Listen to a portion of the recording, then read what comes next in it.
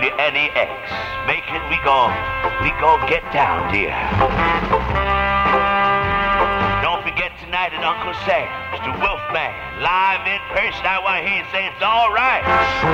It's all right. Plus Radio, 93 KHJ. Believe it or not, we're back. Welcome to Radio What Happened, episode 29. I'm Terry Bettis, and as always, I'm here with my podcast partner, Jim Christofferson. Thank you, Terry. I've actually gotten some emails from listeners who are asking me this question. Is it Radio What Happened, or is it What Happened to Radio What Happened?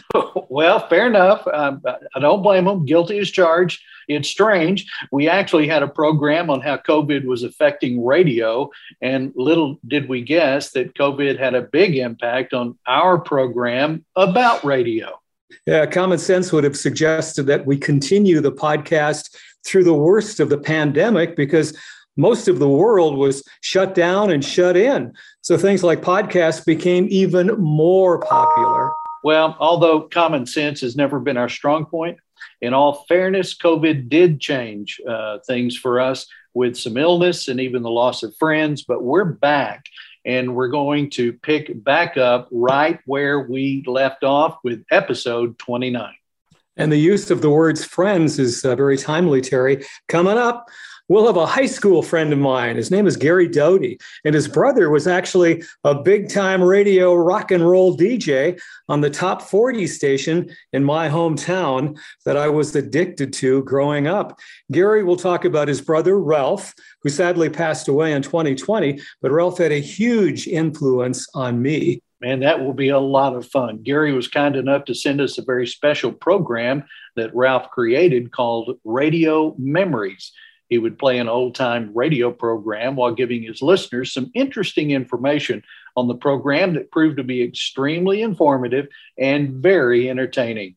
So our listeners will hear Ralph's intro to the program, plus we'll play snippets of some really good old radio broadcasts. And we'll be back with episode 29 in just a moment. But first, as always, a word from our commercial announcer. This portion of the show is being brought to you by Ed's House of Excuses. The next time you need a good excuse for being late to work or forgetting your spouse's birthday, just call the House of Excuses. We guarantee that we'll come up with a good excuse for you on the spot. Our guarantee is simple. If we don't come up with a good excuse for you, we promise to give you a good excuse for not coming up with one. Wow, nobody does it better than Gary Owens. So let's revisit those rock and roll years from the mid-'60s when AM radio ruled the dial. And kids like me would grab a 6-transistor radio and tune into their favorite DJ on their favorite radio station. Our special guest today is a high school classmate who was actually one of the most popular kids in school. So he didn't hang out with me much, a nerd like me, but he's become a very dear friend and one of the most respected alumni in our high school. Ladies and gentlemen, let me introduce the former 3-time mayor of Duluth, Minnesota, Gary Doty. Gary, welcome to Radio What Happened. Well, thank you, Jim. You mentioned something that I had jotted myself a note to mention. It's something that everybody's forgotten about, and that's transistor radios.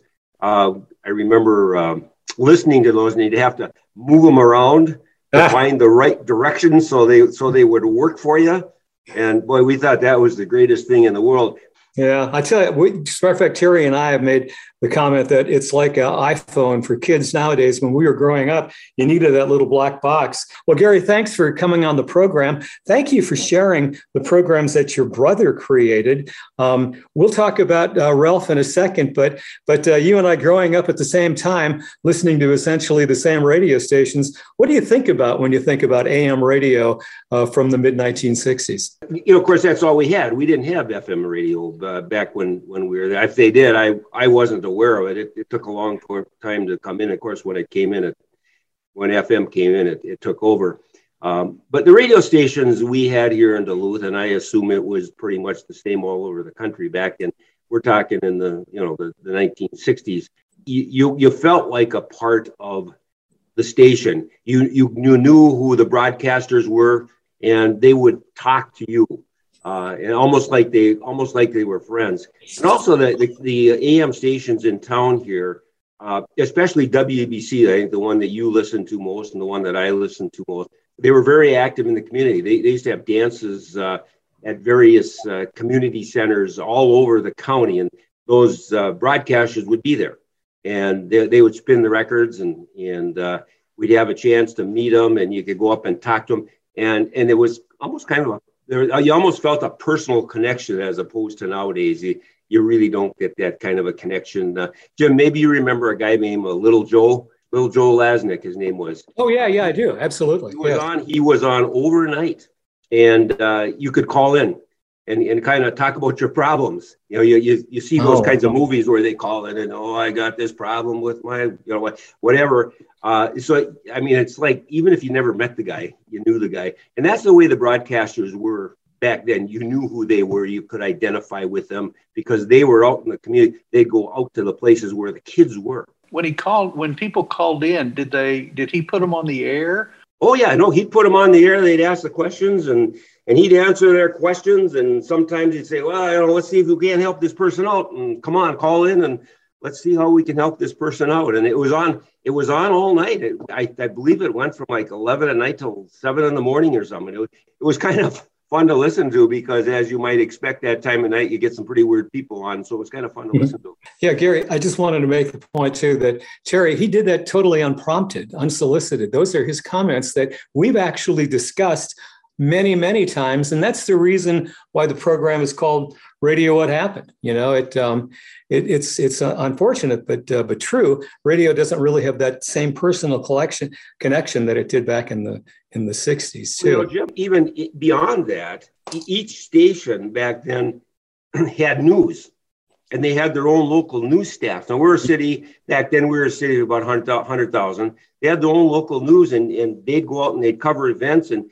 every half hour and then every hour they'd be on the air and you could listen to news. You can't find that anymore. The radio station was the place to go to get your music and to get your entertainment and get your news as well.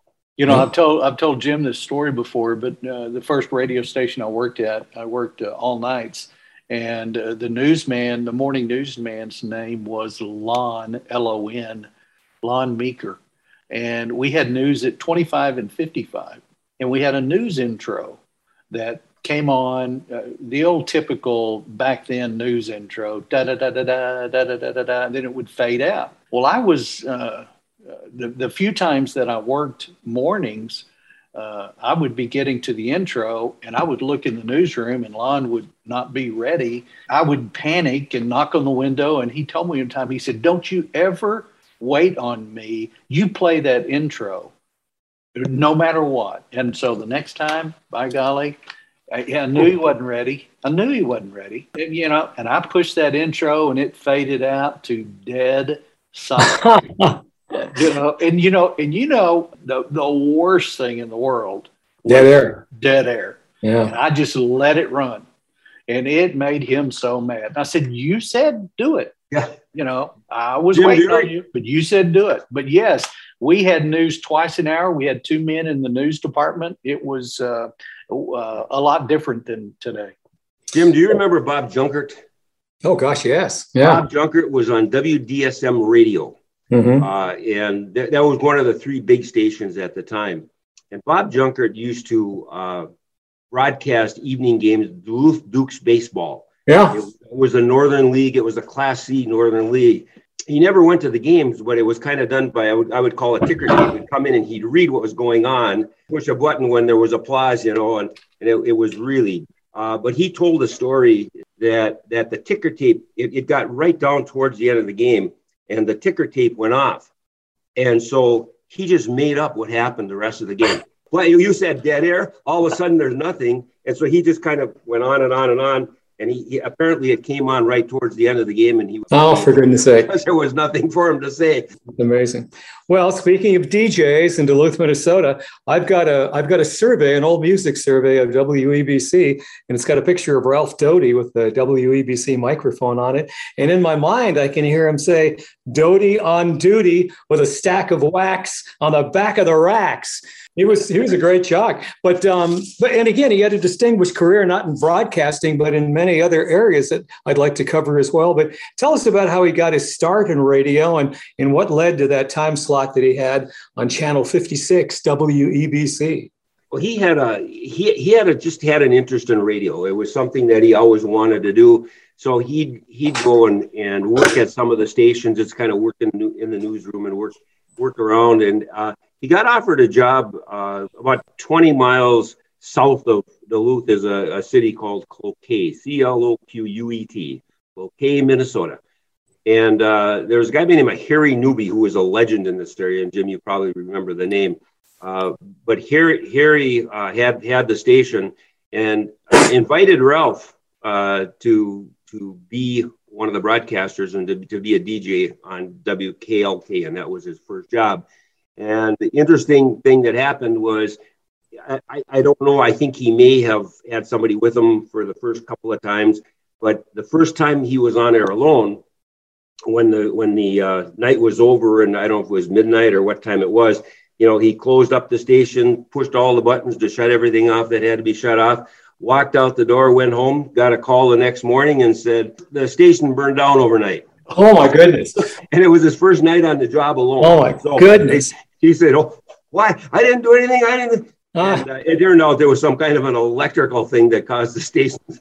And they did rebuild. But he went from there to, he worked at several stations, but WEBC was the one where he's most noted for around here, I think. And they had I call it a crow's nest on top of a building downtown. Yep. Mm-hmm. And it was on Superior Street, and Superior Street is the main street that runs downtown Duluth, Minnesota. So you could drive by, and he could stand and wave at you, but people would honk their horns as they're going by. And I recall going at times to the station, and what you take an elevator up to the top to the roof, and you'd have to walk across the roof on these planks that they had in order to get into the station. And it was really cool. It was a landmark that people could identify with. It kind of goes back to, radio stations and the DJs were, they were classic. They were people that everybody identified with. And I'm anxious to hear how Ralph got into the old time radios, though. Well, we used to talk about that, but I do remember listening to those, The Shadow and Burns and Allen and all those. All those kinds of programs. And we had him on and we listened to him because when I was young, TV wasn't a thing. I remember sitting in front of the TV. We were one of the first ones on the block to get a TV. And I don't know how, because we were not wealthy at all. And kids used to come over and we used to watch the test pattern on TV until Hoppo and Cassidy came on at 4:00 in the afternoon. The radio used to be on. My parents would have it on, Ralph would have it on, and my brothers I had 7 brothers and sisters, and we'd listen. And the nice thing, of course, as you know, is it made us use our imaginations. Now if you see everything on TV, it's kind of watching, you can kind of veg but back then, they would talk and they say things, and you would envision where they are. You'd envision they're in this room, you envision they look like this and whatever. And so he loved that stuff. He just said, well, I really want to bring that back because I think people would enjoy it. And he brought it back, and it was tremendously popular when he did it on the air here in Duluth. And then he took it with him when he left town to some of his other jobs. I think this would be a good place for us to play a little bit of Ralph's programs, and then maybe come back. And again, Ralph was a very accomplished individual, and his pedigree is extraordinary, and I'd like to very briefly touch on some of the other things that he did. But Terry, how about if we bring up the program that you would like to bring up, and let's hear the intro in the voice of Gary's brother, Ralph Doty, introducing Radio Memories. Hello, everybody. This is Ralph Doty, and Welcome to the world of radio as it used to be. This is Radio Memories. That was the intro to Radio Memories, a successful program emceed by Ralph Doty. And I thought it might be appropriate right now to play some snippets of some of those actual programs. We've all got our favorites, I'm sure. But here's just a montage of some radio programs you may remember. And watch out, you may have to use your imagination.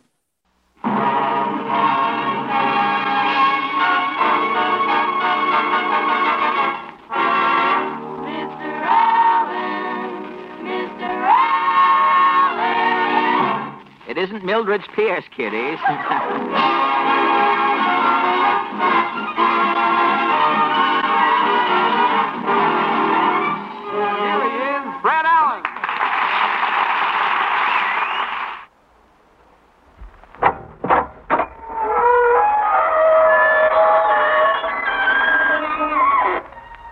Good evening, friends. This is your host to welcome you through the creaking door into the inner sanctum. You'll have to be very quiet tonight because one of our guests is asleep in the deep.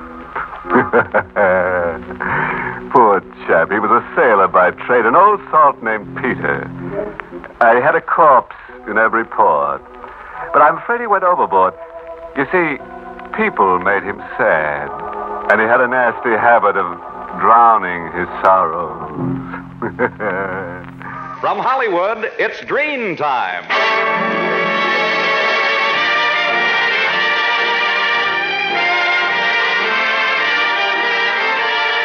Ladies and gentlemen, the makers of Dreen Shampoo are pleased to present The Dreen Show, produced by Carlton Alsop and starring Don Amici. Let me sleep, will you please, Blanche? Danny Thomas. It's a free country, I'm a citizen. And Francis Langford singing... I know that you know that I'll go where you go. I choose you, won't lose.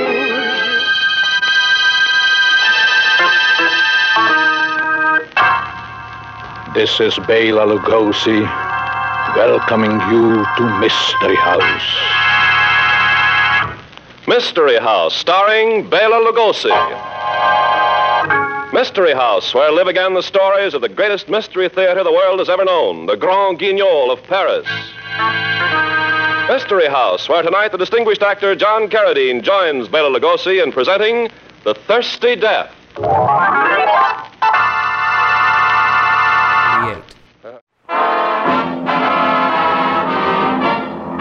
Good health to all from Rexall.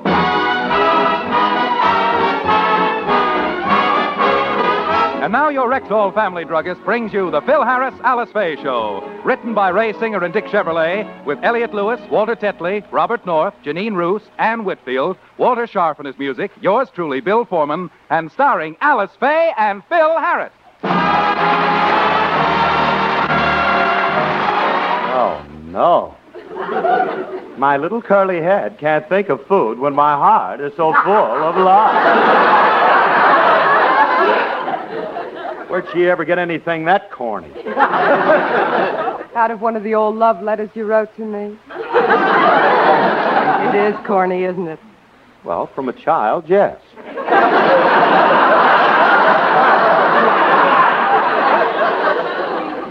From me, it sounds... The Signal Oil Program, The Whistler.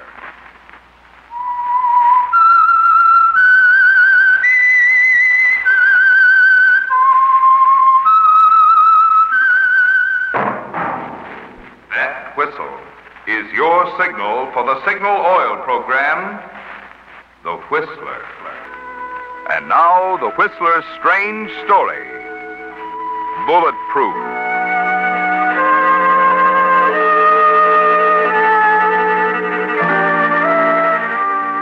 That's you, Andrea? Yes. How's your headache? What? Your headache. That's why you went to your room, isn't it? Oh, yes. It's better, thank you. Howard, I've come to a decision about... Us, my dear? Yes.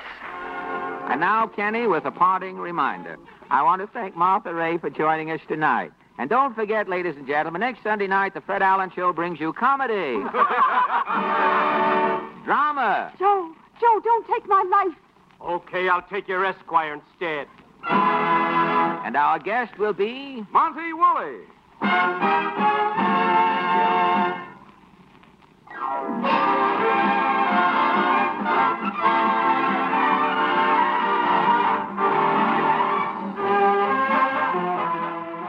Thank you very much, Terry. Those are great. Well, Gary, before we let you get out of here, let's talk a little bit more about Ralph. Tell us again where he did end up in radio, but also let's touch base. You and he both great public servants. He's done so much for the culture and the communities in Minnesota and the Upper Northwest. Let's talk a little bit about where he went from WEBC, including what he did as a public servant and as an educator. Sure. Well, he went from WKLK to WBC, and then he went to another AM station, KDAL, and these were really part-time gigs for him. It wasn't full-time for him; it was part-time. He held other jobs. Of course, he was young at that point, and he didn't need a whole lot of money. So when he went to KDAL, and then he went to another AM station, WDSM. And then a guy by the name of Lou Lotto, who Jim, I think you remember. No, absolutely. Ended up owning a bunch of radio stations in town. That ended up being his career, is buying and building radio stations. He had a station over in Superior, which is right across the bridge. We share a bridge, Superior, Wisconsin, called WIGL, Wiggle while you work. And Ralph went to work over there part-time. And again, it goes back to how they identified with the community. I was in the 9th grade, and I remember that because I guess I just do. And that was back when President Kennedy started. Remember when people would talk, you need to walk 50 miles. And I don't know where the 50 came from. He was on a physical fitness kick, the president. And so he asked everybody to get out and walk. So, and he went from there. He worked at WAKX Wax Radio for a while. And then I think it was, if I get my timeline right, he left there and he went to Notre Dame. And he got his master's degree at Notre Dame. Then he went to the University of Minnesota and got his doctorate. It's called EED, Doctorate of Education. And so he came back. And again, if I have my timeline correct, he worked at a community college called Ely Community College, which is up on the Canadian border, and worked up there for several years, and then took a job down in St. Louis, Merrimack Community College. A college of, I think they probably had 10,000 students at the time. Was there for quite a while, and then went down to Lakeland College in Ohio, and that was 16,000 students or whatever. So that was kind of his track. The whole time, he loved putting together these radio memories, and he would buy the programs. You know, they didn't buy them online. I don't know how you got them back then, but he probably had 2,000 shows. Wow. That he would buy, and then he'd put the intro on like you've heard, and then he'd be on the air. And he did that even while he was at St. Scholastica, and even when he was up in Ely. And then when he went down to St. Louis in Lakeland Community College, he still did the same thing. He put these programs together, and the audience, as you might expect, was an older audience, and the people absolutely loved what he was doing.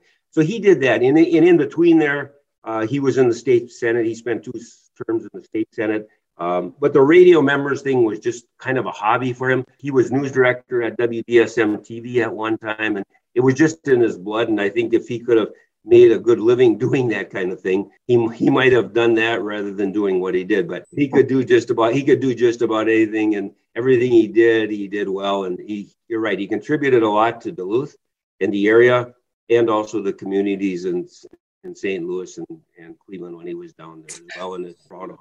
A quick question. I know he put these shows together. Where would they air? Would he then go find radio stations to put them on? No. They continued to air in Duluth here on KDAL radio. They continued to do that. Okay. And then he'd air them down in St. Louis.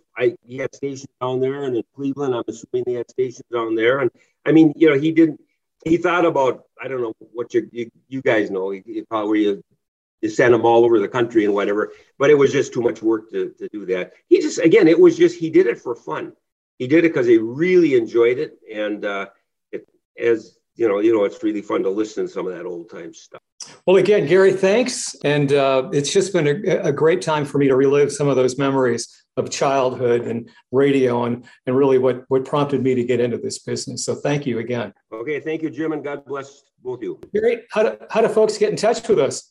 Well, they can send an email to radiowhathappened@gmail.com, or they can look us up on Spotify, iTunes, Amazon, and Pandora. You know, Jim, Old Time Radio, we barely scratched the surface, which we've done on other programs when we've talked about air checks, promotions, station names. We barely scratched the surface. We could do 5 more programs on Old Time Radio. So hopefully we'll be able to come back and even go into more in-depth conversation about Old Time Radio. But join us again. We'll have episode 30. You got anything before we sign off? Other than it's a pleasure to be back with you, Terry. Okay, we'll be back with episode 30 when we ask our main question. Radio, what happened?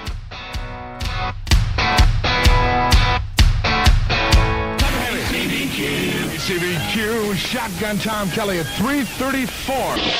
The Sun City Streaker, X-Rock 80, El Paso. KLIF trucking through traffic at a 5:24 mark. 89 WLS. Plus Radio. 93 KHJ.